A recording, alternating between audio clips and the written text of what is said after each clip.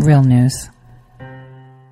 Welcome, everyone, to the Tori Says Show. I'm your host, Tori. Wow. Today is Friday, April 24th, 2020. But hasn't March just, been insane and April's just taking the cake? I mean, I just can't wait for May. It's been just one quarter of this year and we've had like 20 years of revelations, pretty quick, if you ask me.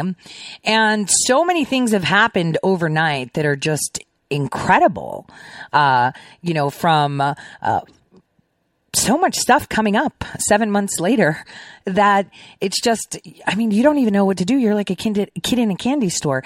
And now everyone's starting to understand exactly where we are as citizens, as people receiving information. It's just so incredible. I hope you guys see it too, because the invisible enemy that the president is talking about is even more apparent. And I'm hoping throughout all this time that we spend on the airwaves together, you are understanding that too.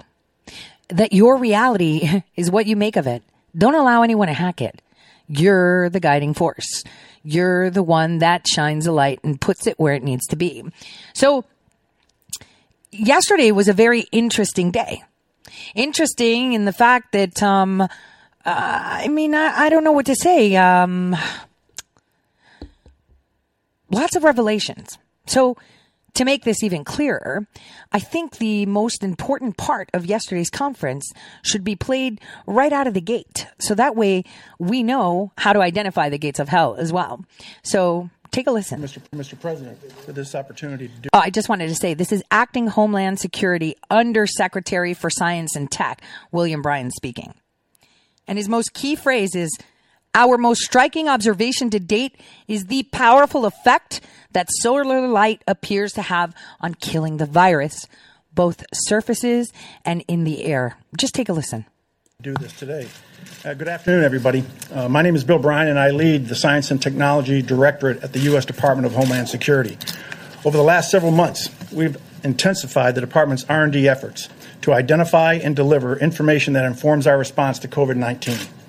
S&T is working to identify, develop, deploy the tools and information to support our response to this crisis.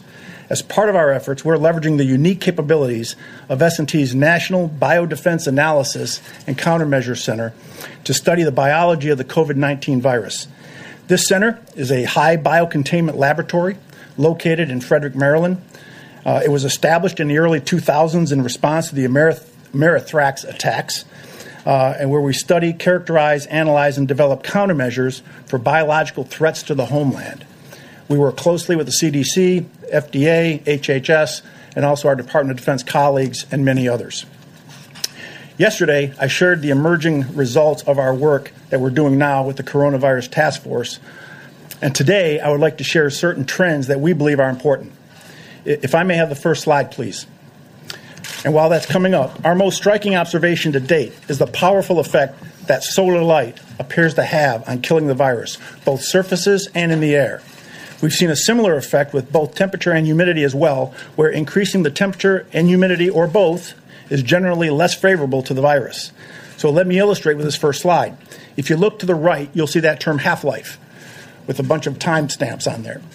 First, let me tell you what a half-life is. We don't measure the virus as far as how long will it live on a surface. We have to measure the decay of the virus in terms of its half-life, because we don't know certain elements. We don't know how much a person expectorates when he spits, right? When he sneezes, whatever the case may be, we don't know how much virus is in there.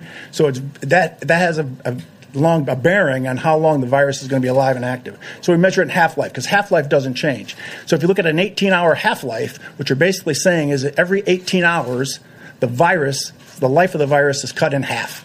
So if you start with 1,000 particles of the virus, in 18 hours you're down to 500. In 18 hours after that, you're down to 250, and so on and so forth. That's important as I explain the rest of the chart. If you look at the first three lines, when you see the word surface, we're talking about non-porous surfaces, door handles, stainless steel. And if you look at as the temperature increases and as the humidity increases with no sun involved, you can see how drastically the half-life goes down on that virus. So the virus is dying at a much more rapid pace just from exposure to higher temperatures and just from exposure to humidity.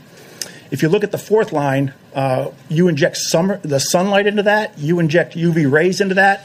The same effects on line 2 at 70 to 75 degrees with 80% humidity on the surface, and look at line 4, but now you inject the sun, the half-life goes from 6 hours to 2 minutes. That's how much of an impact UV rays has on the virus. The last two lines are aerosols. What does it do in the air? We have a very unique capability. I was discussing this with the president prior to coming out. He wanted me to convey it to you on how we do this. I believe we're the only lab in the country that has this capability. But if you can imagine a Home Depot bucket, a 5-gallon Home Depot bucket, we're able to take a particle, and this was developed and designed by our folks at the NBAC. We're able to take a particle of the virus and suspend it in the air inside of this drum and hit it with various temperatures, various humidity levels, multiple different kinds of environmental conditions to include sunlight. And we're able to measure the decay of that virus while it's suspended in the air. This is how we do our aerosol testing.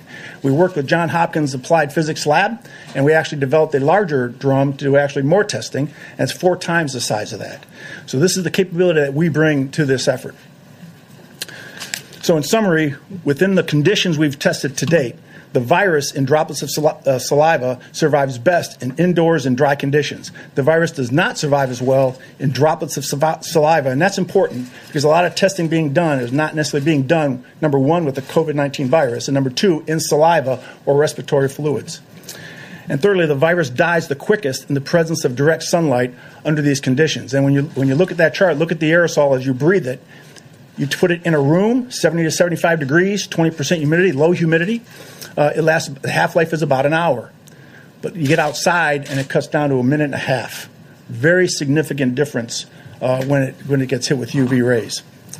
Mr. President, while there are many unknown links in the COVID-19 transmission chain, we believe these trends can support practical decision-making to lower the risks associated with the virus. If I could have my next slide, and while that comes up, you'll see a number of some practical applications. For example, increasing the temperature and humidity of potentially contaminated indoor spaces appears to reduce the stability of the virus.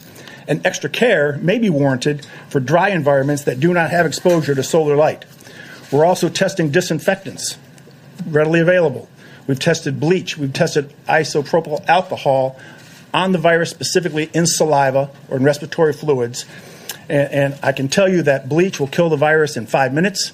Isopropyl alcohol will kill the virus in 30 seconds, and that's with no manipulation, no rubbing, just spraying it on and leaving it go. You rub it, and it goes away even faster. We're also looking at other disinfectants, specifically looking at the COVID-19 virus in saliva. This is not the end of our work as we continue to characterize this virus and integrate our findings into practical applications to mitigate exposure and transmission. I would like to thank the President, thank the Vice President for their ongoing support and leadership to the Department and for their work in addressing this pandemic. I would also like to thank the scientists, not only in S&T and the NBAC, but to the larger scientific and R&D community. Thank you very much. Oh, very telling. But, this is the part where you go, wait a minute. They're talking about light. Remember, evil hides in dark. Viruses are actually endogenous to the body. That is something that they are. They're endogenous to the body. They cannot live without a host, which is you or any cell, right? And coronaviruses are smart. Now, regardless of what your, soon to be old news mainstream media tell you, they're easily taken care of because they are an external threat. Your body can actually heal it, and we have the tools to do it that do not require medications.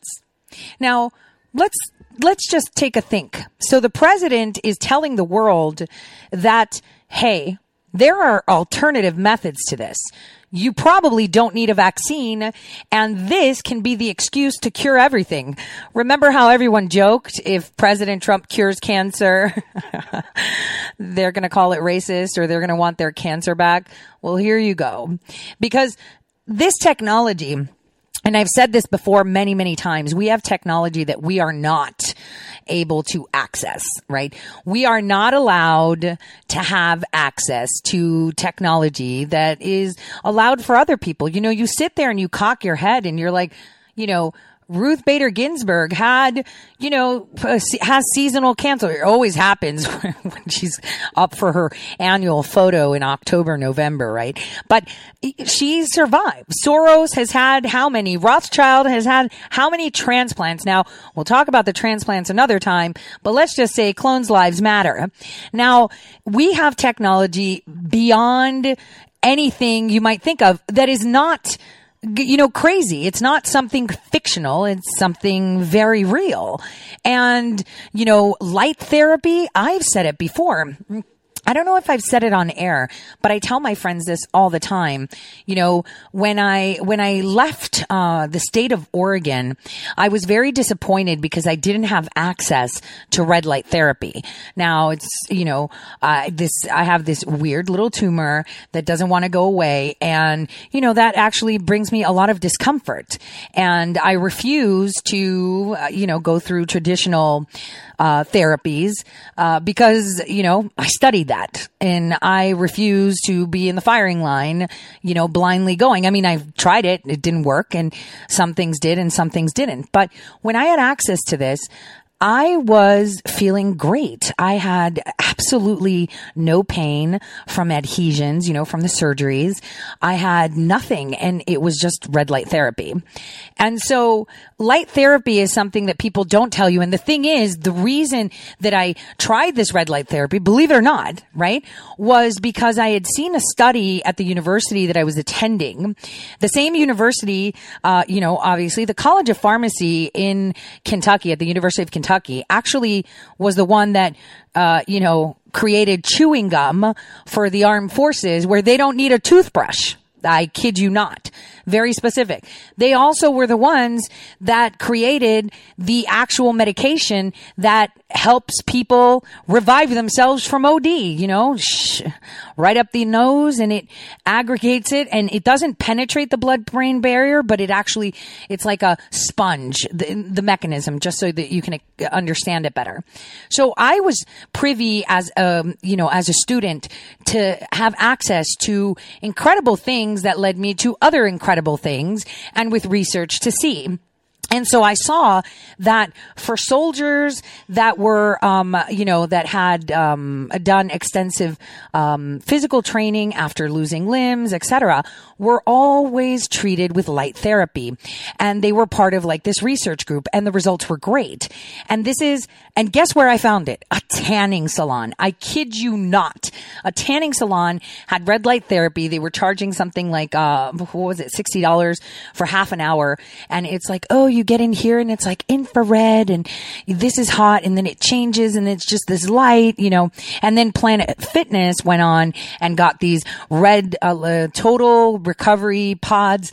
They have red lights, but so many people use it. How effective is it? But it's still something, right? So on the International Space Station, they use UV light. You should see some of the experiments, which we'll talk about at another time, that Sir Branson, who's asking for money and help, has done with his Virgin Galactic. Actually, I had reached out to him in 2010 through the Dana and Christopher Reeves Foundation, because I had done some research in how we can minimize paralysis in spinal cord injury. I wrote a paper on it. It wasn't published or anything. I guess it was just, in my university it did. And my professor, he really liked it. I sent it to the Dana and Christopher Reeve Foundation. I said, look, since we don't have mobile 0G, maybe we can actually run a test through Virgin Galactica, because they do a lot of those experiments. And one Harvard professor had knocked off an idea that I had on how, he used it for plants, on how they grow, and they grow in a more spiral form when there's zero gravity, because they use something called gravitrons, and they need gravity in order to know which way to grow up, right? But it was fascinating to see that there were so many clues leading to the fact that we already had these technologies, but they were not available to people. Like, how do we not have a mobile 0G, capsule? I mean, we can have that. why are people saying it's impossible? I mean, that was my proposition, that, there should be a way to be able to create a zero G environment in all, road accidents, and that we should invest in that technology, because that ceases, it suspends infection. It suspends, secondary immune responses that are the cause, believe it or not, of most of your problems. And it suspends almost everything. And if you can have someone in that type of environment and pushing heavy ozone therapy, it's like your body is like, its own doctor. But anyway, I digress. I got into the more technical things. The point of this is there are therapies. Could you imagine if we could use a bronchoscope that had the ability to irradiate your lungs in a certain area? It's not, do we or can we? It's already there. Catheterizing, you thread in a catheter through arteries, to go to the target area and irradiate that with light. That is also something that we have already. So why aren't we using them? Why aren't we allowed access? And the why is lobbyists, and the why is pharmaceutical companies, and the why is because they want you sick. And they want you to be in that constant state of, needing something, needing them. The scariest thing that someone in power has, the fear that they have, is that you don't need them, that they have no power over you. Giving health independence, and I've said this before, everything in the world you can buy except for your health. And when you see people like, Steve Jobs die, it's because they let him die. Understand that. Remember that. They let him die because he was no longer useful or compliant. To who? Them. So I just want you guys to take a step back and see it, because we saw, CNN and all these insane media outlets start saying or pushing that President Trump had told people to drink bleach or ingest Lysol, and that was great. I mean, he just trolled the heck out of them. And you know how this narrative goes, where stupid Lysol comes out with a statement? Someone like Jim Acosta saying, the president said that, disinfectants, maybe from within, and then their testing might work. That means that people might actually start drinking Lysol or ingesting it or spraying it in their mouth. And now Lysol's like, CNN is telling me this. MSNBC is telling me I better put out a statement, because people are that stupid. I mean, we did have the Tide Pod generation, didn't we? So here is where they start to spin. And this is exactly why, the president of the United States does this, because this is how you can see who, what, when, and where. I'm pretty 100% sure that the communications that Lysol received are going to be obtained. And I would, a private company, right? But this is, if someone actually comes forward and says, oh, I drank it, or there's a lawsuit, here's where we get all the emails. And you can see that your media is clearly your enemy. They are creating narratives.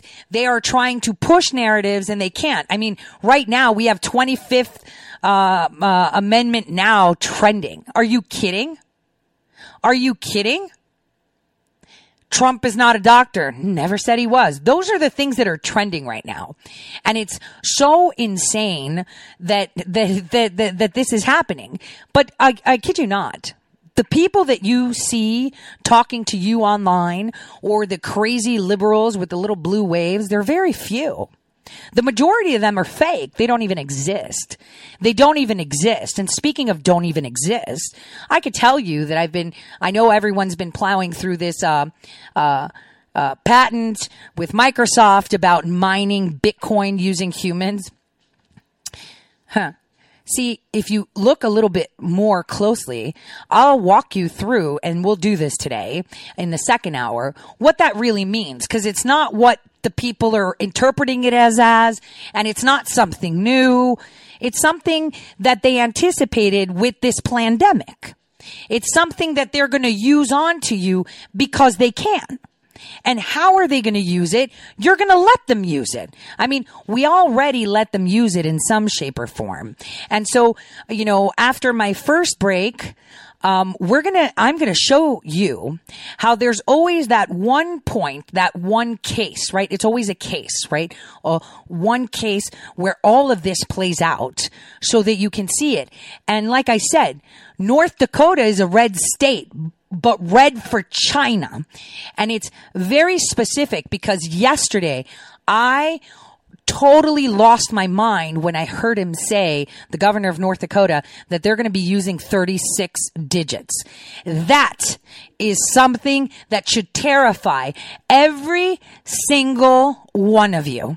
Because as someone who, I tell you I'm a time traveler, right? I tell you that I know my quantum computing and my algorithms. I mean, I've been saying it in a nice, soft way. 36 digits is key. 36 digits is key. Oh, we're going to assign you a random 36 digits. And we're going to have to go back in time to some specific IBM device so you understand it. So I'm going to walk you through all of that and see how this patent comes in, but to see how the groundwork for it had already been done years ago. It was always the plan. So then all of you are going to be thinking, well, hold on a second. If we're part of this show, this Truman Show, so ironic that they use the name Truman because Truman, anyway, a lot was done under that man. So when you see it unfold, you'll understand why we're where we are right now and what exactly is playing out before your eyes and you're just not seeing it. And while this movie is evolving, right, where you're watching, people literally fighting, not just for your freedom right now, but for your kids and generations to come. All of their garbage is rising to the surface. I mean, I got a bunch of emails saying, why aren't you revisiting the Daniel Jones? Why aren't we talking about how Fusion GPS? Why? Because I already talked about it. I don't need to revisit that. That is taking its course. And we see that from what is coming out now. I mean, why did the Daily Caller talk about it 7 months ago? I think I had enough evidence that was available aside from me just saying, I listened to the phone call. Daniel Jones and Schiff were talking about this on April 10th. I couldn't say that yet, right? So all I had to do was find the right evidence to steer people in the right way. And now that's coming out, right? So as this movie where your health, which is the most prized possession, because why? You're the currency, right? Is playing out. All of this is happening on the side. IRS movements, indictments, questioning, expansions, resignations, terror, fear. And then we have poor Roger Stone for just being the president's friend and confidant, just like Manafort, being wrapped up in a bow with an apple in their mouth and putting them into that oven. And you know what? And every single person out there is standing by and watching. General Flynn. But again, these people that have been targeted for doing absolutely nothing but showing unwavering support for the man that stands in between them and you is incredible. And they will have their day. They will be where they need to be, and they have been tasked to bear this cross for all of us too. I just want to make that clear. They have been tasked to bear that cross for all of us.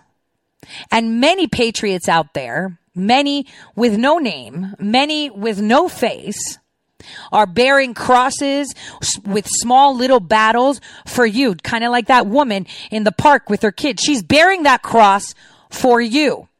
So what we should be doing is supporting these people in any way we can, because they're bearing the brunt of it for us. And, it's kind of like, we all need to hold each other up to cross these gaps and, these portals of hell together, because it's unity. Because if you understand that where we go one, we go all, it all makes sense. I'll see you in a bit. Men and women of our country will be forgotten no longer. The time for empty talk is over. Now arrives the hour of action. From this day forward, a new vision will govern our land. From this day forward, it's going to be only America first. Every decision will be made to benefit American workers and American families. America will start winning again, winning like never before. I will fight for you with every breath in my body, and I will never, ever let you down. Do not allow anyone to tell you that it cannot be done. No challenge can match the heart and fight and spirit of America. We will not fail. Our country will thrive and prosper again. Your voice, your hopes, and your dreams will define our American destiny. When America is united, America is totally unstoppable. Hello, my fellow patriots. My name is Michael Flynn Jr., and I am the proud son of General Flynn. Your support of the last 2 years has been incredible and will never be forgotten. If you'd like to continue supporting General Flynn, you can donate to our Legal Defense Fund. Any donation is welcome. Hi. To donate, go to www.mikeflynndefensefund.org. Thank you, and God bless America. I'm Laura Loomer, and I'm running for Congress in Florida's 21st Congressional District.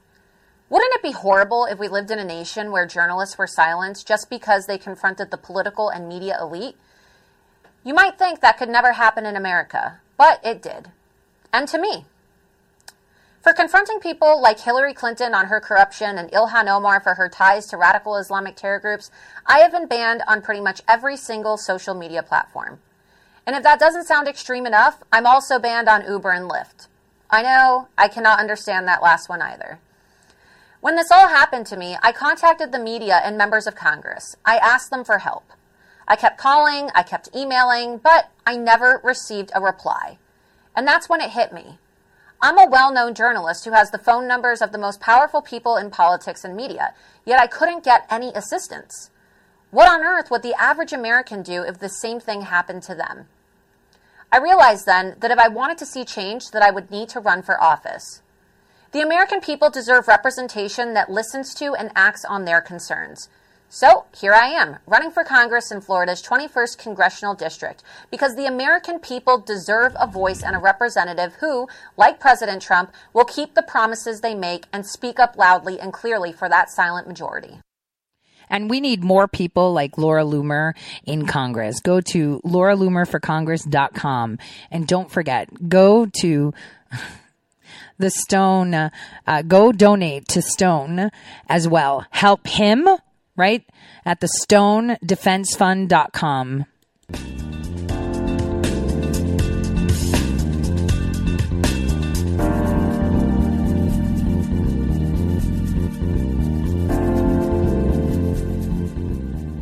All right. Okay. So welcome back, everyone. Again, the ads that I run are for people that we need to rally behind our president. He tells you clear in his speeches what he is all about. So when you see him have people, either be family, friends, or foes, surrounding him that you don't agree with, just keep in mind that when it comes to the bottom line, right? Because yes, he's one man. Yes, he may not have eyes of his own everywhere and has to trust others. But when it comes to the crunch and it has to be the deciding time, that's where he exercises his executive privilege, right? That is where we see him come and grow into what he said he would be doing. So trust that. I think it's very important to trust that. Now, a lot of people are starting to understand the dynamic between this invisible enemy that is not the virus, right? That is not the virus, but something bigger. And so this is Speak parcel tongue, as one say. Oh my gosh. And to say that, it's like a purgatory of language, where we're changing definitions. And believe it or not, I just can't wrap my mind around how many people jump on definitions and statements made by others. You need to remember who you are. And I'm hoping during this shutdown, your eyes don't need to wear those glasses anymore, because you don't have to put on that mask when you go to work, and keep your mouth shut. You don't have to put that mask to ride the bus when someone's talking nonsense. You just want to whiplash, but you swallow it, right? You're just sitting there like, it gives you time to be you. And it gives you time to see just how important it is that your connection with everyone else is fostered. Communications, of course. Right? Communications, of course. But it's different. You're going to see that connection. You're all feeling that connection. There has been a shift of transparency like no other. So yesterday I actually played a clip on air, which I'm going to start now because I need to introduce you to this again so that you understand where my problem was. This was kind of like the tip off. Here's where it kicks off. And I'm going to take you down you're going to see how they pick one place, kind of like false flag moments, how they pick one place, one location, one person, because that's all it takes. When you want to, I remember my father telling me, the difference between a glass of water being full and then spilling over is just one drop. He's like, and you decide when you want to be that one drop. So be patient. Well, the same goes for people that are deploying, nefarious and horrible things. So I'm going to introduce you once again to this governor of North Dakota. But before I do it, I want us to listen to my favorite, of course, Tucker Carlson, who shreds a McKinsey partner over China's human rights violation. Why do I say this? Because unbeknownst to many, before Governor Doug Burgum went to Microsoft, he worked for these guys. So take a listen. And McKinsey are eager to fawn over the Chinese government, one of the most repressive regimes in the world. In an interview with China's government news service, for example, McKinsey's senior partner Peter Walker came off like a smitten teenager, all aflutter. Quote, "What I discovered in China was the people were happy. They were proud. They were energized. The government officials I met genuinely wanted to do the right thing for the people." Well, as it turned out, that was just a taste of Walker's effusive praise for the Communist government of China. Here's more. I think the Chinese people have realized that whenever they're upset by anything that happens, whether it was the Sichuan earthquake or SARS or what's going on with the price of pork, I think the people speak out loud and clear, and I think the government is largely responsive. But, to me, that's just part of a system where they define democracy as responsive to the people. And I think they tend to do that reasonably well. Walker says he has visited mainland China at least 80 times over the course of his long career. He's also written a book. It's called Powerful, Different, Equal: Overcoming the Misconceptions and Differences Between China and the United States. Chinese state propaganda authorities have publicly praised Walker's book as helpful to their cause. After we aired last night's segment, the snippet of which we just showed you, Peter Walker contacted our office here and asked for the chance to come on the show and respond to what we said, and we're glad he did. Peter Walker joins us tonight. Mr. Walker, thank you so much for coming on. I want to get to something that you said. I want to start with the pandemic, because that's why we're talking about China in the first place. And I want to get to something that you said to Bloomberg Television last month, and I'm quoting you here. Yep. You said you were praising China's response to it, and you said, I'm quoting, "When people look back at what was done with the magnitude of the quarantine in China, they are going to get high praise." Now, credible reports suggest that Chinese authorities locked people in their apartments and left them to die. We know they snatched people off the street and threw them into police vans. God knows where they went. That's the quarantine that you think they deserve high praise for. Why? Well, I think, Tucker, if you just look at the results, okay, so I know there's always going to be questions about exactly what the numbers are, but I think the harsh action that they took, given the scale of China and the number of big cities in it, was exactly what they needed to do to be able to prevent the outbreak from going any further. And the reality is the outbreak hasn't gone much beyond Wuhan. Now, having said all that, am I happy about their lack of disclosure and lack of transparency? Absolutely not. They should be faulted for that. They should be accountable for that. Okay. What would you say to the families of those who died, starved to death, alone in their apartments, or the people who are wondering where their relatives went after they were bundled into Chinese police vans? How would you square their grief with the praise you just heaped on the quarantine? Look, I mean, at the end of the day, you just have to look at the total picture. It's like when Cuomo gets on every night and when Trump gets on every night. Everybody's heart has to go out to every individual who died. And it's part of the suffering that comes with this disease. And it's heartbreaking. Every single one of them is. But they had to do it. Otherwise, if you could imagine the scale of China, if that blew out in large numbers to other cities, the numbers would be off the charts. Well, Wuhan, where it began, is roughly the size of the New York metro area. We've lost more people in New York than the Chinese at least publicly admit they lost in Wuhan. Given that you are praising their response, do you think American authorities would be warranted in locking infected New Yorkers in their apartment until they starve to death? Well, I mean, the U.S., I think, got a late start when all is said and done. China got a late start, too. But I think the U.S. got a later start and was also more unprepared when it comes to having the kind of the people, staff, the health workers, the equipment that was required, the PPE, for sure. All of that. I think that's right. But if we had started earlier, do you think it would have been wise to lock people in their apartments till they die? No, look, I mean, there are a lot of things about China I don't like, and certainly those specific actions I think were overly harsh, were insensitive. And what about the insensitivity that when your loved one is in the hospital because they broke their leg, or your child breaks their finger, right? Or, they get sick because, reoccurring flare up, I don't know, congestive heart failure, diabetes, high blood pressure, and they go into the hospital and the hospital staff, while your loved one is scared, says you cannot enter.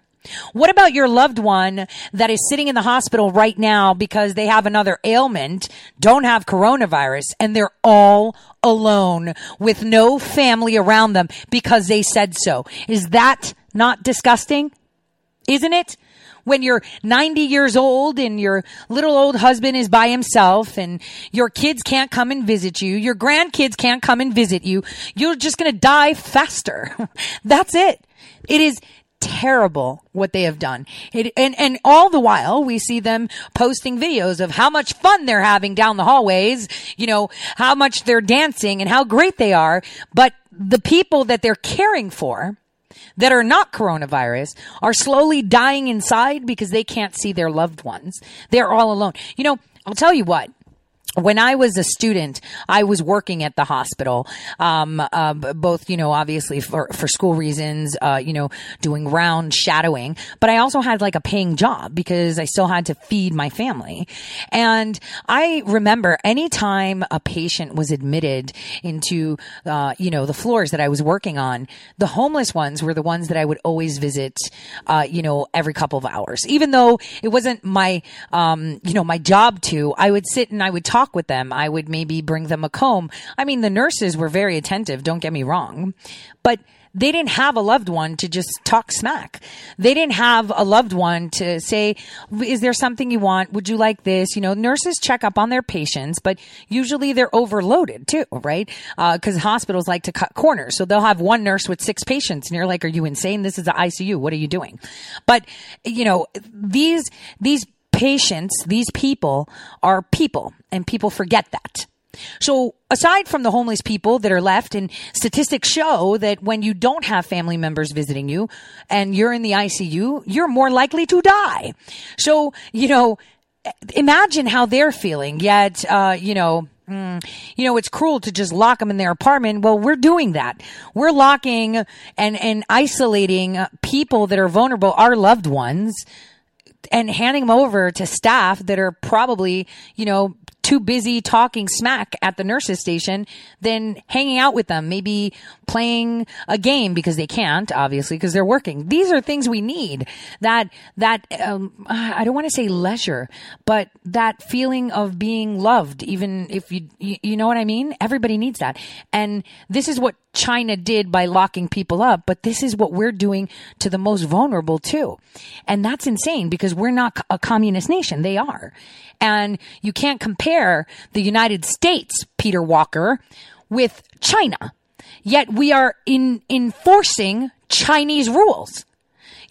I am terrified every day if my kid decides, I'm just going to do a cartwheel here. I'm just going to do this because I'm like, dude, if she breaks something, if she gets a cut that, and I don't have any sutures with me, if anything happens and I have to take her in, I can't be with her. I have to trust someone I don't know. And having worked in a setting of hospitals and having seen, they're not always very nice. They're overworked, tired, and now they're supposedly panicked with COVID. They will stay away from the patients even more. So think about that. Sometimes think about it when we're, examining, well, we're doing great. The hospitals are not doing so great. If you can wear all this attire so that you can interact with the patient, you can have an outfit for the family member too. I just wanted to say that because that is something that really hits me to the core to think that these loved ones are not allowed to have someone. And when you're hurt, and you're going to the hospital, you're scared innately. I don't care who you are. You're scared to be by yourself. And that is what isolation does. It amplifies fear. And if you're sick, statistics show again, in isolation, you're more likely to die. But anyway, let's keep going with McKinsey because I digress. It's only because I'm so passionate about that because the human psyche, it needs to be fostered. And, that just shows the ethos, right? I've talked about this before. The character of the people making these decisions. It seriously does. And China bears the brunt of that. They're accountable for that. I totally agree. Okay. So you said that you don't like some of the things China has done. I just want to go to something that you have said. This is from your website that you do like. You were asked about the Uyghurs. I'm sure you've been asked many times. And you were contrasting human rights in the U.S. and China. You said, in the U.S., human rights are inalienable and absolute. Human rights in China are relativist to be weighed against other societal needs. For example, you mentioned the Uyghurs, including food and shelter. You said, as an example, on the treatment of the Uyghurs, China would point to dramatic improvements in the Uyghurs' quality of life, and that would include over the last 50 years in terms of literacy, prosperity, and longevity, as well as a sharp reduction in Islamic terrorist incidents to the benefit of all Chinese. That's what China got out of putting 1 million people in concentration camps. Do you think that was a fair trade-off? It sounds like you do. No, actually I don't. I understand that from the government's point of view, clamping down on Islamic terrorism was a high priority. And one of the things when you spend a lot of time in China, as I have, is they are fanatics about stability. Do I agree that locking down 1 million people in a internment camp is a smart way to deal with Islamic terrorism? Absolutely not. But I wonder though, well, good. But may I ask, why would you note that their literacy had increased? I guess the obvious question is, who cares about your literacy if you're in a concentration camp? Yeah, but that's a good point, Tucker. So let me one of the. This is where you show, how good these concentration camps are. Are you getting this? And remember, Governor Doug Burgum worked for this firm with these ideas, these lobbyists / whatever you want to call them. Things in researching my book that just. These are the visible reality hackers, just so you know. Became very clear to me because a lot of times I said to the Chinese people, I said, you got a lot of things going for. Why are you doing things the way you do? And one of the things you discover about the Chinese society, it's a collectivist society. So very different from the individualistic society of the U.S. individualistic. I'm sorry. Isn't the mainstream media telling us that we all have to think alike? Aren't the Democrats pushing that we should all be alike? Aren't they trying to eradicate even the idea of gender because we all should be vanilla and alike? I'm confused. So in China, literally, the way they would look at it is there are probably 80 million people in Xinjiang where the Uyghurs live. We locked up 1 million. And so 79 million people. Stop. Did you hear that? We locked up 1 million. Again, heard him say it. We locked up 1 million. Are materially better off in terms of the quality of life, standard of living, and everything else. And it was only about 1.5% that we locked up. That's how they think about it. Do I agree with that? No, I don't agree with it. But that difference between collectivism and common good is a huge disconnect with the U.S. because we regard it, always have been proud of, every human life is sacred, and therefore... But we promote abortions and fund them with federal tax dollars. Any injustice is something we ought to be railing against, and they're just not wired that way. Well, sure. And do you think it's when you say, well, let me just back up, do you think it's a genetic question when you said they're not wired that way? No, it really goes back to Confucian values. You know, Confucian values, and I know there's been a lot of negative press on Confucian institutes, but if you just go back to Confucian values, one of the things you'll learn is family first, society second, individual way down the totem pole, and the individual's role is self-improvement through education to better serve family and society. Right? You should be a slave to society. I mean, the family thing means society in Confucianism, but, you know, let's not point out the real facts. These are the people that are telling you what to wear, eat, how to think, how to walk, how to talk, right? And North Dakota was hand-picked by Bill Gates. Hand-picked.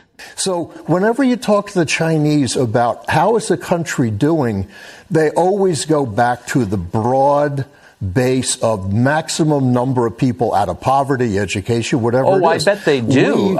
They do. I mean, that's a pretty handy way to excuse putting 1 million people in a concentration camp.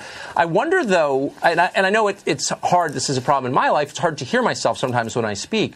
But listening to you, this seems like a pure apology for fascist behavior. Well, look, I mean, let me go back to what I said before. Do I agree with putting 1 million people in internment camps? Absolutely not. You know, the U.S. went through this, too. I mean, we did this to the Japanese. Actually, we didn't. Wait. Okay, so if you're going to try to draw the moral equivalence, let me just ask you the obvious question, because I don't think anyone would do this for free. Yeah. How much money have you made over the course of your long career with McKinsey in China? Would you just, if you could put a kind of rough estimate out there? It might be helpful to understand this.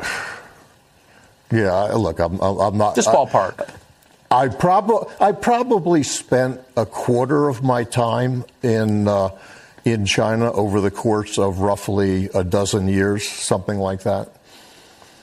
And so... Dollars? You know, I guess the point I'm making is this country, in part at the urging of McKinsey, is now so economically tied to China that you got to wonder if the values you describe, which are repulsive, I think most Westerners would agree with that, exterminating individuals for the sake of the group is repulsive.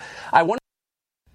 It is repulsive, and that's the thing. They really don't care because it's all about money. Remember, everybody has a price, and their price is whatever a quarter of 12 years, which is 4 years, spent in China, made him. So take his net worth and maybe go there. Like, why would we want to be aligned with a government that grotesque? Is that a fair question, do you think?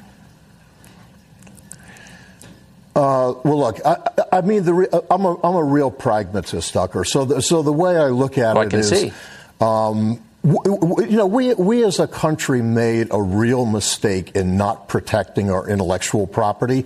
But the cow's out of the barn, and the reality is the Chinese momentum behind their economy is very strong, and containment is too little, too late. So as a pragmatist, I just basically say if China and the U.S. got together on the next coronavirus or got together on the Paris Accord. Wait, did you hear that? So this is, since we didn't protect our intellectual property, since China is way ahead of the game than the U.S., this is what he's telling you, right? Then we should just work together and maybe incorporate what they're doing, because that'll make the world a better place. Are you listening to this? This is the translation. This is how we've lost the ability to listen what he's actually saying. Tucker's doing a great job breaking this down. Remember, this is where, Doug Burgum started his career before he went into Microsoft. This is where he was. Remember, the issue is the world to be a better place. But the two, and perhaps you're right, but to dismiss our present concerns as too far gone to fix is a little bit like setting a fire and then not calling the fire department because the building's a total loss. There you go. Thank you. This is why I like Tucker, because he hears between the words, and this is what's important for us to do. So now, before we have to break, I think I have about 2.5 minutes. I want to pull up again that video so you can hear Doug Burgum tell you what set me off yesterday and where I realized he is it. He's the one that does the smart restart. Smart restart. In order to restart something, you got to zero it out, right? Listen. You talked earlier about only using 1% of hospital capacity. I think you said. Do you attribute that to the testing that you did early on? You launched an app, a mobile app. Can you talk about that and how it works? Well, we did act quickly when we saw that the virus was coming. But one of the things we know on our path forward is, of course, widespread testing, and everybody's talking about that. But testing needs to be linked with contact tracing. So when we find a positive, we've got a rapid response team to do drive-through testing, test a significant number of people around that individual, and then begin a thorough contact tracing of all the contacts that they've had. It was largely done at small scale, at largely a manual process and telephone interviews and paper. And there's an opportunity to bring technology both to the back-end infrastructure through cloud mobile databases that would allow us to track thousands of people and do that efficiently with distributed teams across the state doing localized, either in a community or at a tribal setting, doing contact tracing.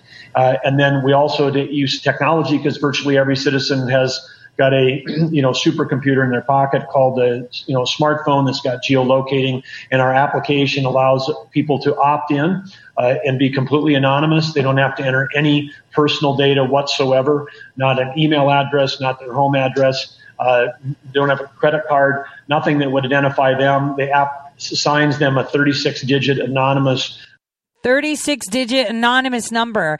Yeah, magnetic drum.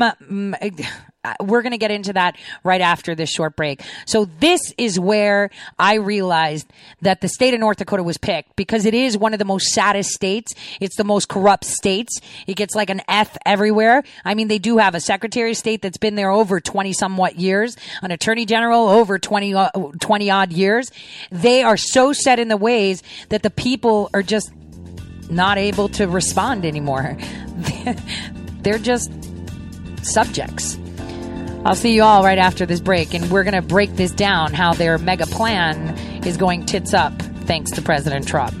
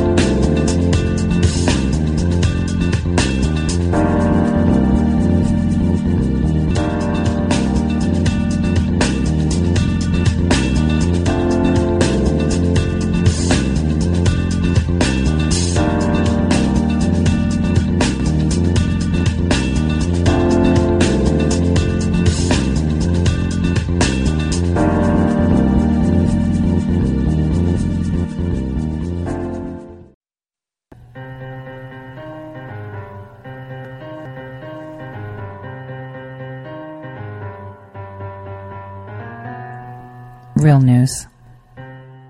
Welcome back, everyone, to the Tori Says Show. This is the second hour, and I'm going to break down to you how they select pilot areas, pilot states, cities, to deploy these, programs.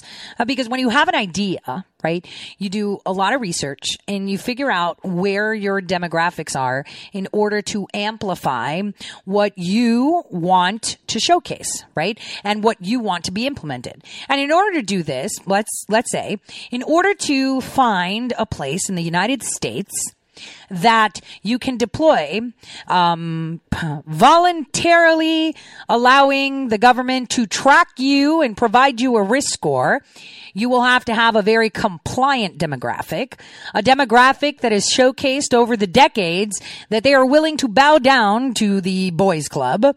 You have to find a demographic that has media that is controlled by their overlords, such as the mayors, the council members, the attorney generals, the secretary of states, and the governors. And you also have to find one that is less I would say into this century. So they're not completely dumb when it comes to technology, but because of their circumstance, I don't know, because they've been social distancing since their inception, their neighbors are far, they call a city a population of 250,000, perfect. They're Americans, they're gun tooting and they're red too, supposedly, right? Because if they were really a Republican state, they wouldn't have these clowns in office. So this is where you find that sweet spot. Now, Montana would have been a great place for them to do it. So would have Wyoming. So would have South Dakota. But see, the tribes, the Native American population, the tribes that are in those states are smarter. Okay? They're smarter. Because they work as a unit as opposed to independence as we see in North Dakota. This is why the tribes of the state of North Dakota have higher instances of human and child trafficking and how they are corrupt from within. And they have been corrupted from within with, that special wine that makes you drunk on power. So this was the perfect state to pilot something like this. People that believe that indeed they believe in conservative values because the individuals actually do, but they feel powerless because they're run by a bunch of bullies in their villages, towns, cities, and the whole state. So they just comply because even the judges are the bullies. Even. So this was perfect. So Q Music in 2016, Governor Burgum makes his appearance, coming out as an outsider, tech Mongol that is for the people, by the people. Didn't even go with red or blue. He went with green and blue for his state, showing his dedication to these green ideas. Okay. And this is how they usher in their plan. So here we have a man that believes that China is way better than the U.S., right? That believes that, hey, we missed that train. Why not hop onto the Chinese one? Because they're smarter. No, they're not smarter. We created China. China is the deep state. Let's put it point blank under Truman, hence Truman Show. So this all was part of their plan. I mean, people were warned, right, through various means in the year 2000, right before 9/11. And that was purposeful because sometimes when you put information out, right, that tickles the curiosity of people, right?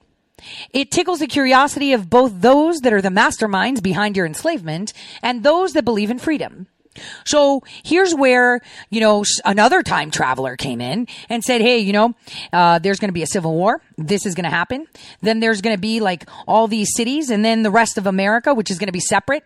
The rest of America will be lined up with people like Russia and whatever because they believe in people's independence.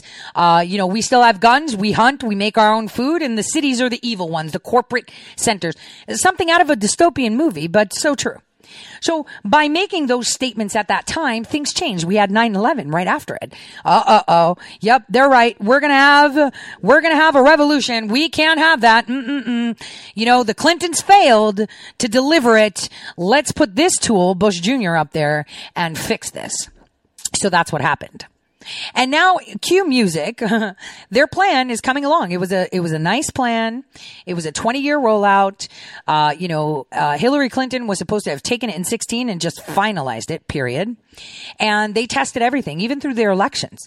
McCain was really upset that, this guy that was unknown and a nobody, you were the experiment. The United States was the experiment. How do you bring this guy? Only reason Barack Hussein Obama won, right? The only reason he won was because he used social media and the internet. Remember that. That is the only reason he won, because they realized how to weaponize it and they built upon that. You gave them all the information they needed in order to deploy this. Just so you know. And like I said, every single one of us is responsible for this. Every single one. And this is why records and blackmails were created and happened. There was no hack of passports. I had taken those passports. I was told to take those passports and put them on another drive. It was specific to people that were ready to whistleblow on the other end. Hence why they, kind of were ousted. Other contractors from another contracting company, which is complete BS, just so you know. So, now that you understand in a synopsis, kind of rough around the edges, idea of how they were going to deploy this, now you see how they select their targets. And North Dakota is perfect, right? Perfect. They're like, man, this man is making North Dakota so awesome. He put us on the map. He brought Microsoft to North Dakota in the middle of nowhere, gave us jobs. He's such a genius. Kind of like the way Josh Duhamel makes like $500,000 of North Dakota tax money because he's an actor and he supposedly brings in tourism. When the slogan should say, come to North Dakota, but bring something to do, because there's nothing to do. It should. It literally should. Unless you're into ice fishing, and you want to experience that, there's really nothing to do.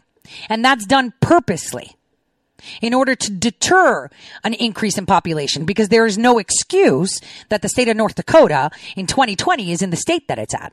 Okay. Let's be clear. And this is a state that has the only state-run bank in the nation. Keep it clear. Super rich, yet Alaska gives money to their people, but North Dakota doesn't. Instead, they put it in a fund and they're like, oh, we're using that money like 50 years later. Why am I paying into a fund where I'm not going to see that money be used? I'm not with that. But you have no choice. You just have to listen and obey. And if you don't, then you have problems. North Dakotans really love abusing their legal system. But anyway, so perfect demographic, the state of North Dakota. And here's where the overlord shines, right? They come in, these people are nice. North Dakotans are amazing people. And they have like battered wives syndrome as citizens because they've just allowed them to completely assail them. It's like all of them, as they interact with their government, just hold on to a jar of Vaseline. Basically, that is the way they work. That's the way they operate. They must bow down or else there's a problem. And if the big boys don't like you, you're going to have a problem. Your business isn't going to flourish. They'll start making like pocket groups to talk something, like they do that. There's like, oh my gosh, I don't even want to go to it. Like there's a story about a family that moved up from Florida and opened up like a coffee shop somewhere. And they were like, it was cheap. They bought their dream home. They loved it. They relocated and they were ousted for being outsiders. You know what I'm saying? I kid you not. But that's purposely done because they needed it to deploy this. So let's listen again to what he said about the app and the lies he said on C-SPAN. Just listen to it again. Supercomputer in their pocket called a smartphone that's got geolocating, and our application allows people to opt in and be completely anonymous. They don't have to enter any personal data whatsoever, not an email address, not their home address. They don't have a credit card, nothing that would identify them. The app assigns them a 36-digit anonymous random ID number, and then that information can be used to enable enhanced tracking in the sense that next September we're wide open and someone that's working at a big box retailer in checkout comes down as a positive, we could alert without knowing who those people are. We could send out a push alert to anybody whose phone had been in that big box retailer and say there's been a positive a positive case has appeared at a location that you've been in the last 3 or 4 days when that person might have been symptomatic, it would help those people to reach out to our contact tracers and help control the spread. So he mentioned the 36-digit assigned number. He said that it'll be completely anonymous. No one will be able to find you. But we all know that when you actually download anything, your phone number, everything is pretty much documented. So we all know that's rubbish, right? It's plain and clear. Now I'm going to explain to you what this 36-digit thing has to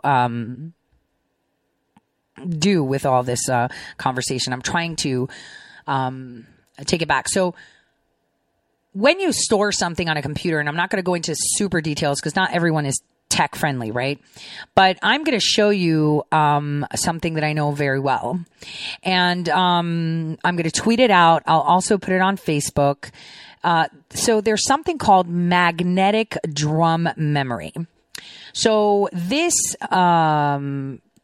type of memory is very specific. I have very good experience with this.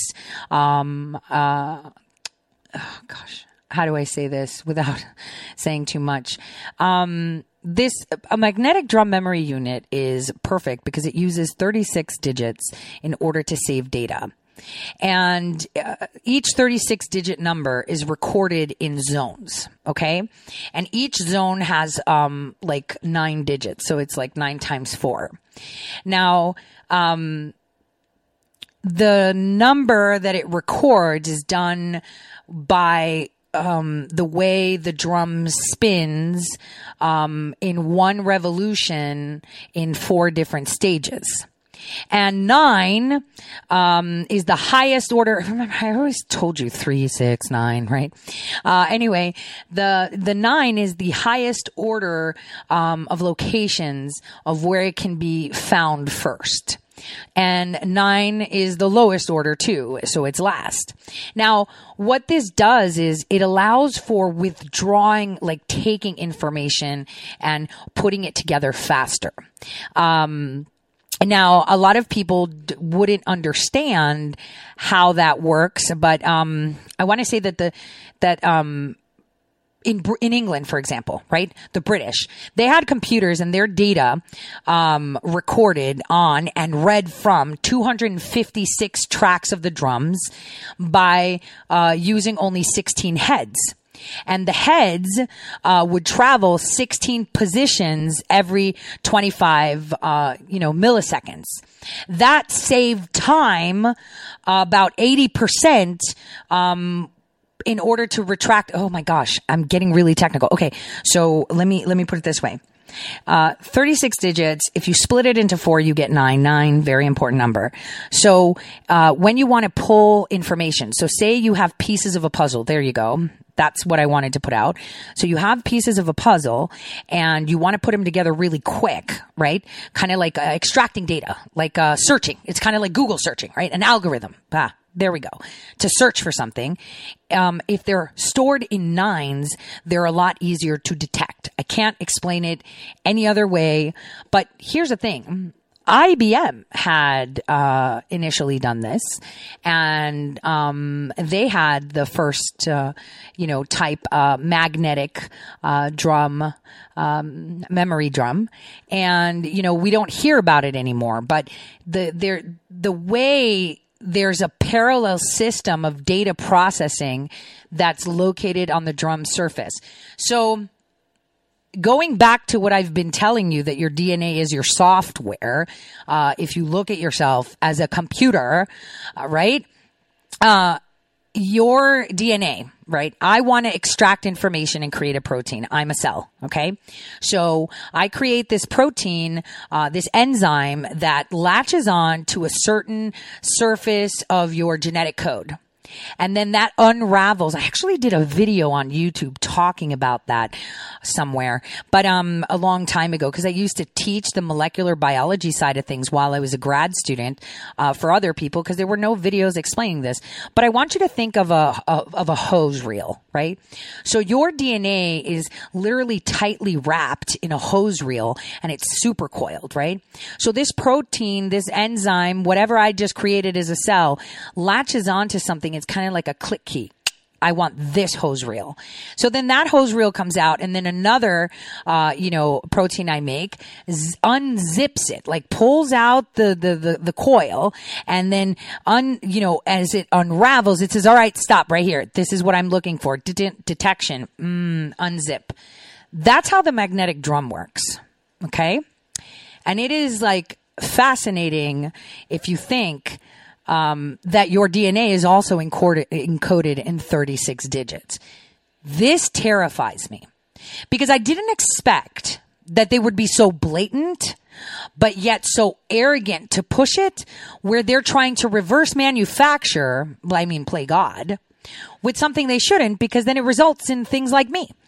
And the problem is that how many, have you guys seen like movies like iRobot and all that stuff where they make artificial intelligence? So what if you had a bunch of robots, right? But only one of them was an okay robot that kind of, for some reason, still kept on to some humanity. The majority don't. And we know this. Why? Because computers think in ones and zeros. And if your software is rewritten, because people, human beings, terrestrial beings, don't understand it, they knock out specific genes to fit it in because they don't understand how to code over it. This is why the coronavirus, for example, is so stupid. It's got sticky feet to hijack. It doesn't have replacement or excision hijacks. Oh, am I getting too technical? DM me if I am. So what he said was terrifying, because could you imagine if there were a lot of bees running around? I'm just saying. That would be a big problem. And you're going to say, well, the one thing that DNA does is repair at a younger age because the telomeres of your DNA are still solid. I think Alex Jones talked about that a lot. And that's a research that I want to engage in with someone, but we have to put it together, proposal, funds. I don't even have time for that. I'm just having time living right now, I think. But, This is why at a younger age, they target people. And this is why the experiments that Epstein, Tedros, Bill Gates, and others have been doing is to identify, how certain, genetic codes, respond to certain implementations. Gosh, I did confuse you guys, didn't I? And the thing is, I say it. If you can't explain it simply enough, you don't know it well enough. I know this all too well, but the thing is, it is so intricate. It goes back and forth. And you need to have at least some basis, but to understand it. But, okay. You get it. All right, good. So I'll stick to that hose coil. Excellent. Thank you. So what we have here is their ability to merge technology with your health. And this is what we're going to be seeing deployed. And it's happening in North Dakota. Why do I say this? As he said in that video, we need to do testing as well as, track and trace, right? And he calls it, the program is called Smart Restart. It means to start all over. It means what? You nuke something and start it over again? What is it? Smart Restart. It means that we start from zero. Okay. We start from zero. And so what he wants is to increase the testing as well as deploy this app, because they're not at the place right now where they can demand that people get chipped with it instead, seriously tag you. Instead, they know that you're attached to your phone. You will take that everywhere. They can hear your conversations. And when you approve and download this app, you are now registered as a variable in the larger computer, and you're registered in a 36 digit, so that way they can extract specified information, kind of like the way that DNA protein goes, where it latches on and then it extracts from that, if that makes sense. So it comes together. This is where it gets really, really scary, when he's pushing on this and when he puts it. Now, all of this is very important, because you have allowed, the state of North Dakota, the people of North Dakota have allowed to be in this position by allowing their mainstream media to beef this up as something beautiful, as something that they need. But if you actually look at the numbers, I'm just saying, this is what's so bizarre. If you actually look at the numbers, we have, and I quote from today, the state of North Dakota today had 39 positive test results. Daily tests that they have completed as of today, 1,119. There were a total of 17,000 tests done in a population of about 700,000 to 800,000. That's a pretty big chunk. 15 deaths throughout the whole state, right? 67 cases required hospitalization.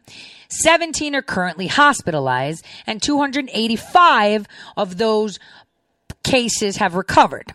So, in total, 15 deaths, right? And how many of those are really coronavirus, guys? All underlying conditions, right? Remember that. Which, if you get the flu and you have an underlying condition, here we go. The state is in full shutdown. So, the state also asked the federal government to give it money to pay for unemployment. And North Dakota has people that don't like to work, except for the farmers and the people that go on oil rigs. They love to mooch off the teat of the people. And so, because they're majority losers, that, just teat off. Just saying.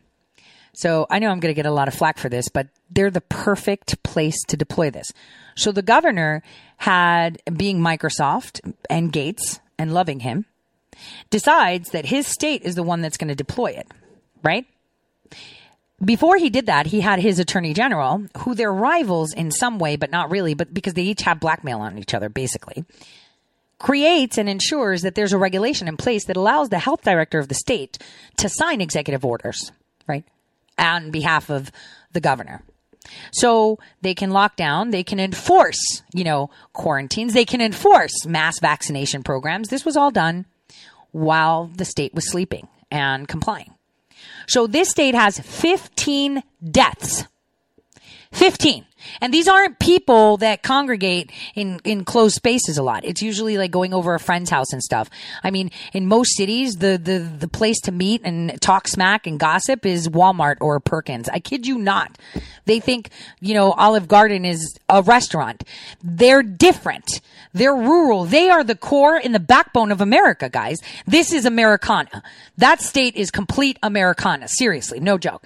These people are awesome, and they've been duped because they're so awesome and submissive. So here we have the governor shutting everything down, putting people to get out on unemployment, tanking his energy market because now they can't work, right? So now he wants relief for oil and gas, tanking anything you can imagine, right? Except for wind energy, which is so weird. We'll get to that. And so, he's forcing people to, I would say he's strongly suggesting for people to go get testing, right? So they can aggregate data while he's colluding with people of Microsoft to deploy this app, which is going to make him a ton of money, or his friend that made the first app that was tracking people, which is sports fans. So here's where the cusp goes. So he does all this, right? And here's this just because you're friends with him. No. So I want to. And here's where you see the loyalty lie. I'm going to play this clip again, and I'll tweet this out right after the show. And I'm writing an article about this where I can sequester all of this for you guys to digest it a little bit better. This makes me so angry when I heard this. I hope all of you are getting as angry as I am. Listen to this. It's insane. I got to ask you this just because you're friends with him. So I want to get your reaction. Bill Gates tweeted out last week when President Trump wanted to halt funding to the WHO. Zach, if you can bring the graphic up, please. But Bill Gates said halting funding for the World Health Organization during a world health crisis is as dangerous as it sounds. Their work is slowing the spread of COVID-19. And if that work is stopped, no other organization can replace them. The world needs the World Health Organization now more than ever. Do you agree with Bill? First of all, that reporter said, he's your friend. He's referring to Bill Gates because they're really good friends. Because after McKinsey, the one that pushes the Chinese propaganda and says, well, we missed the train, so let's just join China, right? He sold his company, which was a software company, to Bill Gates, and they became friends. This is how he created a Microsoft campus in the middle of nowhere and created jobs, which is great. Don't get me wrong, because I think that North Dakota is underdeveloped purposely, because I thought startups should be there. Call it Snowy Valley. I mean, they've got tons of land that's not being used and they can attract more people, but they just don't want the population. And the reason is this. This is why they don't want a population, because their overlords want it the way it is. Listen. Bill Gates on this? Well, I'm not going to jump in the middle between the President of the United States and Bill Gates about funding for World Health Organization, but I'm not going to jump in the middle between the President of the United States and Bill Gates about. Why not? He's your friend, right? I mean, this reporter, I consider him a friend. I throw him under I'm going to call him out. I told him this was a weak sauce interview. For North Dakota, it was actually strong sauce, just so you know, because nobody dares asks, the governor any questions where you make him uncomfortable. But here's where he tells you straight out, puts Bill Gates and the president of the United States on the same platform and says, I don't want to get in the middle of them. Dude, one's the president of the United States. The other one's a dropout, right?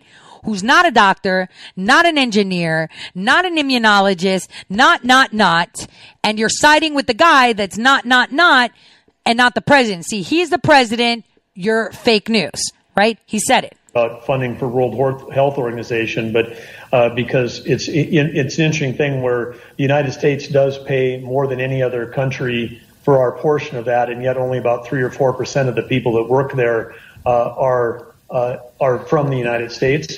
And so there probably are, if we're going to be the largest funder, then we might want to have a more people from our country working there. So there could be some changes there, but anytime when you're helping fund a nonprofit, you ought to have some say what goes on there. Sure. Wait, so look at how he flipped this. I don't think we need to stop funding the WHO, right? Which, by the way, is run by Tedros, which, by the way, had run atrocious experiments. We talked about this weeks ago. Now there's articles floating around. Finally, how he was conducting atrocious experiments in Ethiopia with Jeffrey Epstein, with Harvard, with Bill Gates, and mind you, Tedros is a malaria expert. Again, malaria expert. So he says we shouldn't stop funding the WHO, the malaria expert that knows exactly what hydroxychloroquine can do, but kept his mouth shut. The one that was pushing the Chinese propaganda, because since we missed that train, let's just jump on. Hence the, why are you fighting Huawei question, right? So here we go with him clearly showing you what side of the fence he's on. Clearly showing you, maybe we just need more Americans on there, so we should have more say because we pay more. No, we don't need a global organization telling us what to do. Kind of like how President Trump, straight out of the gate after he was sworn in as president, said, we're not recognizing the International Criminal Court. No one's going to tell us how to run our courts. No one's going to tell us what is a crime. You do you, boo-boo. We'll do us over here. So this is where globalization rears its head and tells you exactly where it sits. And here's the really freaky part. As you can see it, clear as day, that this is all rubbish. Their media, and you know what? Their local media is so well established, it's ridiculous. Like, the farmers love to sit on their tractors and listen to their talk radio and just go with it. And they've trusted voices on the air for a long time that I believe at their core, right? Like this Scott Hennon guy I called out. I was shocked. I was more upset, because when people trust you because you're down there putting on the galoshes and walking through their farms together to report on their, bad hardship, or, when you're down there, talking with the people and you're sitting down and having candid conversations, and you betray them when they need you the most, you need to be called out like nobody's business. See, I expect their local TV news stations to say whatever, because they're all bought by, NBC, CBS. I mean, come on, we know. So I expect that. but from the local grassroots people like them that are supposed to be the voice of the people to, dress this up. It's still a pig. You could put lipstick on it. It's still a pig. And the people need to know that they can't trust you because you're more worried about them not giving you ads, because you know how it works? There's one ad company that works in the state of North Dakota, and they're the ones that buy space for people with money. So, for politicians and blah, blah, blah, blah, blah. So they're terrified that no one's going to advertise on them. Well, don't you think you should be more terrified when people find out that you've, claimed that the governor does everything for the people, that he's great? Because I'm going to tell you what. No, he didn't. You know that LM tragedy where they shut down that whole wind solar company? What if I told you he let all these people get infected? What would you say? What? Yes. That's where he's at. It was all about staging it. Because he said it himself in that clip that I played the other day. Oh, we might have our own Smithfield, right? Because he knew about it before the shutdown order was given. He knew about it because he was communicating. And you know what? Saying this on air, because I know that those emails have gone out. You're on notice. Don't delete any emails, because the next open records request is going to be just that. They knew that someone had this kung flu in this closed environment that, didn't have the appropriate measures or whatever it is, right? They knew, and they did nothing. Oh, let's just wait and see how this pans out. Then suddenly spike, and they decide anyone that works for this company is quarantined. You can't leave your house, period. You are on house arrest. And we heard the governor talk about it too.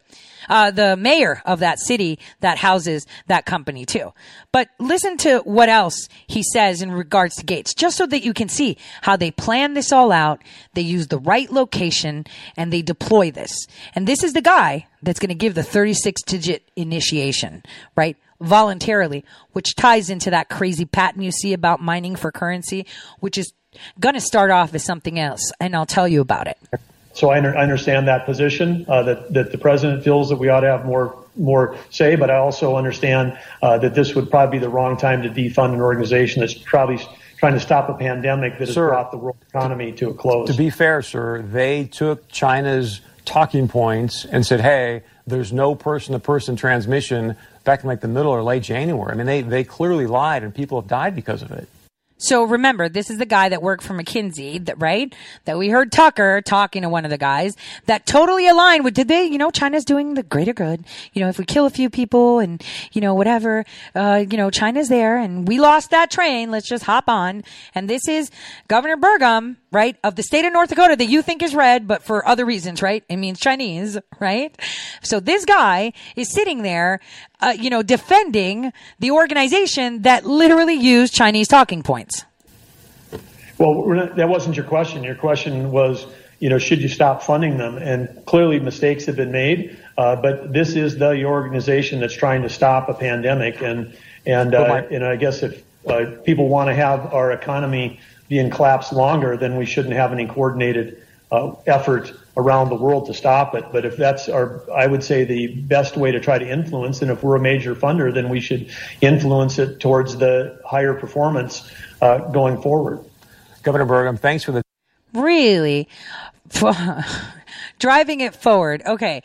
So now let's go to listen to this mayor of Grand Forks and how he says that he's going to slap on ankle bracelets to people that leave their house. I kid you not. He said that with his own mouth. And the thing is that I kind of follow the Valley News Live page and Chris Berg's page on Facebook. And I'm just shocked that none of them, said anything on that. Nobody was upset. Nobody was what? Listen to him. He said he said this stuff out loud because I sent a quick email to Chris and I was like, oh my God, did I just hear this guy say these? Did he say that out loud and nobody batted an eyelash?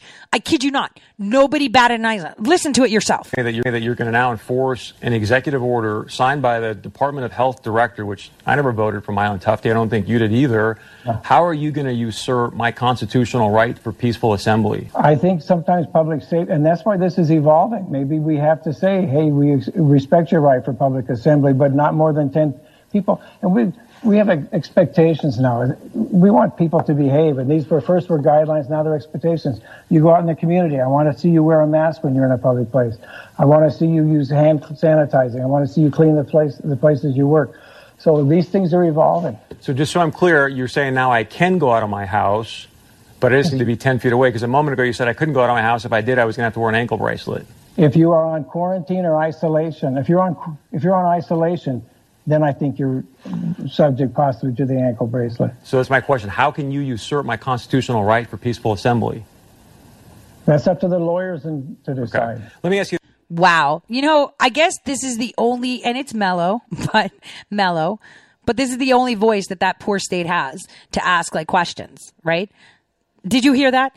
That they'll start putting ankle bracelets because you must stay where you are if they decide that you need to stay in your house. House arrest with an ankle bracelet, says the mayor of Grand Forks, until they decide that you're allowed. Under what? Just because I said so. Are you seeing this? So we have the tracking app Care19, and here's how it's going to be implemented. Do you want unemployment insurance? Oh, by the way, hiatus on that one. So as a 1099 contractor, right, I'm entitled to unemployment insurance. So I went to my state's website to file for it, and I've been constantly denied. Now, finally, my state put up a page saying, oh, we've expanded it because the CARES Act said so. And they said, oh, you can apply in May and we'll back pay you for whenever. And it's like, hold on a sec. So what do I do from, since you've hindered my income until May? Yeah. No one's going to answer that because no one's in the office and you can't ask that. So obviously when I appealed it, I said, CARES Act said that I can have it. If I have to wait till May, okay, are you going to be paying my bills? Are you going to be feeding me? Like, how are we going to do this? I just wanted to say. So in North Dakota, if you're going to want UI, you're going to have to download this app and be tested. If you're going to want a job, right, or go back to work, they need to see that you've been tested and that you have this app because you're leaving the house and you're at risk. So I need to see your risk score. This is how they will do it. And he's pretty much said it. That's how it's being implemented. Period.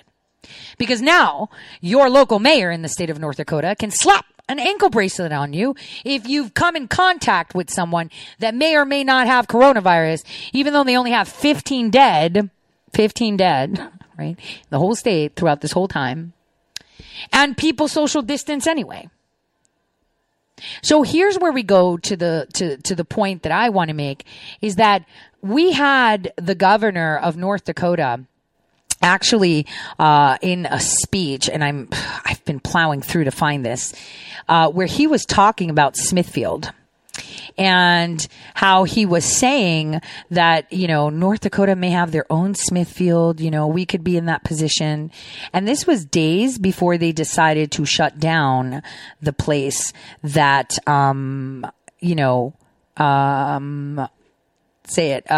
actually shut down LM that had an outbreak. Now, I'm going to play a clip for you on what else they're doing. Drones delivering medical supplies, and they'll be used to detect health issues. This comes straight out of the North Dakota Health Department. Listen to this. They're going to be taking your temperature as you walk down the street, and if they hear a cough, they will come closer to detect. Listen. The information that's collected about location is not associated with you, not your phone number, or any of your other personal information, not your email address. Lies. To download. The Care19 app is also going to keep getting better. We did have some questions yesterday about location. The new version is going to offer improved location tracking and other capabilities. It'll also incorporate joint Bluetooth proximity tracking. Okay, so just so that you understand, Bluetooth proximity tracking. Do you know what that is? Oh, that is if I walk by you and you have your Bluetooth on, right?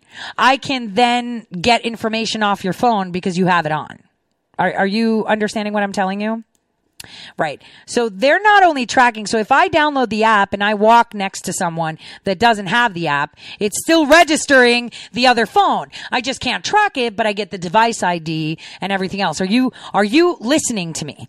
This is a big problem. This is a huge, massive problem coming straight from the horse's mouth. He's telling you what they are doing, okay? He's telling you what they are doing. This is just the app. Wait till we get to the drones. Many people that follow tech probably saw the really incredible announcement that Apple and Google, the two largest phone providers in the world, they announced a few weeks ago that they were going to figure out a way to get the algorithm, because each of them use different approaches for Bluetooth, that there's going to be. You mean Google and Apple platforms, right? Android and Apple platforms use different ways to access people's Bluetooth without knowing they access people's Bluetooth. Oh, and we should talk about NFC, near field communication. You know how you use your GPay, and if you walk by something, you can scan it and it'll give you a bunch of information. Yeah, NFC. Guys, you have no idea. He's telling you that we have ways to spy on you. And once you download this app, we're not only completely spying on you and asking for location data from all the other apps that are collecting it, but we're going to try to infiltrate other people's phones that are next to you, right? So we can infiltrate their phones, or at least have an idea of who they are. Guys, listen carefully to this. If anybody you know has downloaded this app, stay far, far away, because they're just going to hack on whatever they can from your device. And your device, you know, I tell this to my friends all the time. Oh my gosh, my phone was hacked. And I said, did you take your phone to a meeting? Why didn't you use a Faraday bag? You guys should all invest in one. The interoperability between the Apple and Google platform on Bluetooth proximity tracking, and the Care 19 app will be able to incorporate that capability.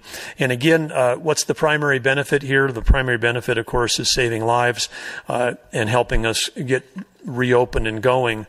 But what it will... They're closed because they have 15 deaths, and all 15 are not straight coronavirus, because now we have Pennsylvania auditing their deaths, right?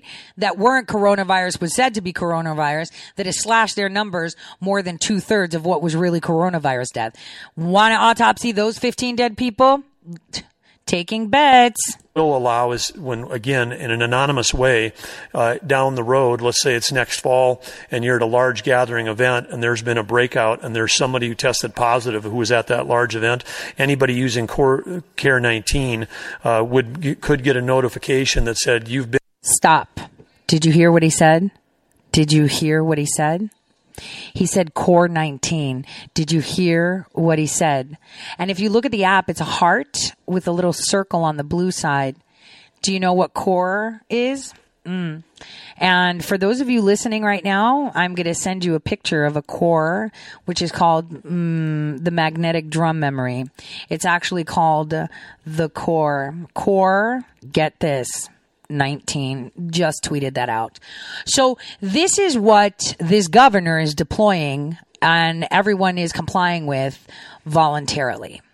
No one is listening to what he's saying. You heard the slip up. He said Core 19, and then he said Care. Been a place or in a location where there have been other confirmed positives, or where confirmed positives have also been, so that you can proactively take steps to help reduce the spread. And we can notify you based on a 36-digit randomized anonymous number that is assigned to you. 36 randomized, no, it's not anonymous. And so we're not sending it to a person. We're sending it essentially to a randomized number who we don't know who that is, but we know that phone has been in a place where there had been positive contact. So again, it takes care of privacy, but has the ability to alert you. And this is one of the tools that will allow us to get back to having larger events. On the back end of contact tracing, right now, as I've explained before, historically, when there was only a few number of cases around something, say like Ebola, that was, again, infectious and deadly, but had limited spread, contact tracing could be done in a largely manual basis. We need to build in the back end infrastructure to support this. You can see an example of what's happening in Grand Forks with the LM wind plant, where we have over 900 members members that work there, tracking all of the individuals and who they may have come in contact to quickly scales up to a very large mathematical number of people, and we need to have the back-end infrastructure. And again, with Vern Dosh's background in the software industry, this is going to be very helpful. The state of North Dakota had an existing contract with Microsoft, and so through an existing contract, we were able to quickly stand up Microsoft Dynamics CRM solution, CRM meaning customer relationship management, because that's really what this is in terms of a tool, and we'll be able to track those cases and improve this electronic case management in coordination with local public health officials, and this automation is going to help us be quicker and more efficient and save state tax dollars and time and money.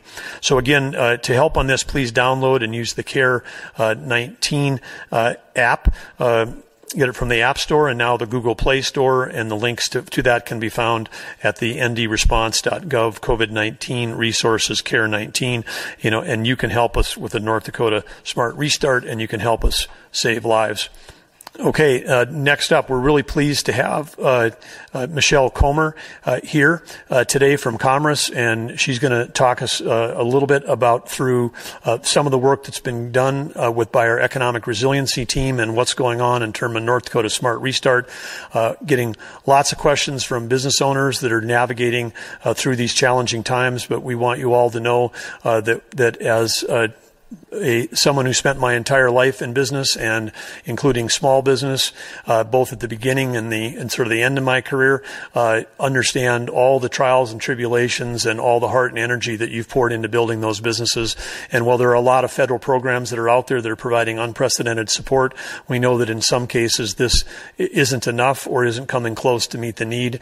And so we want to continue to listen, Yeah, he doesn't want to use his piggy bank, right? He wants to, use the dollars that the clowns in the Senate and the House are giving him, right?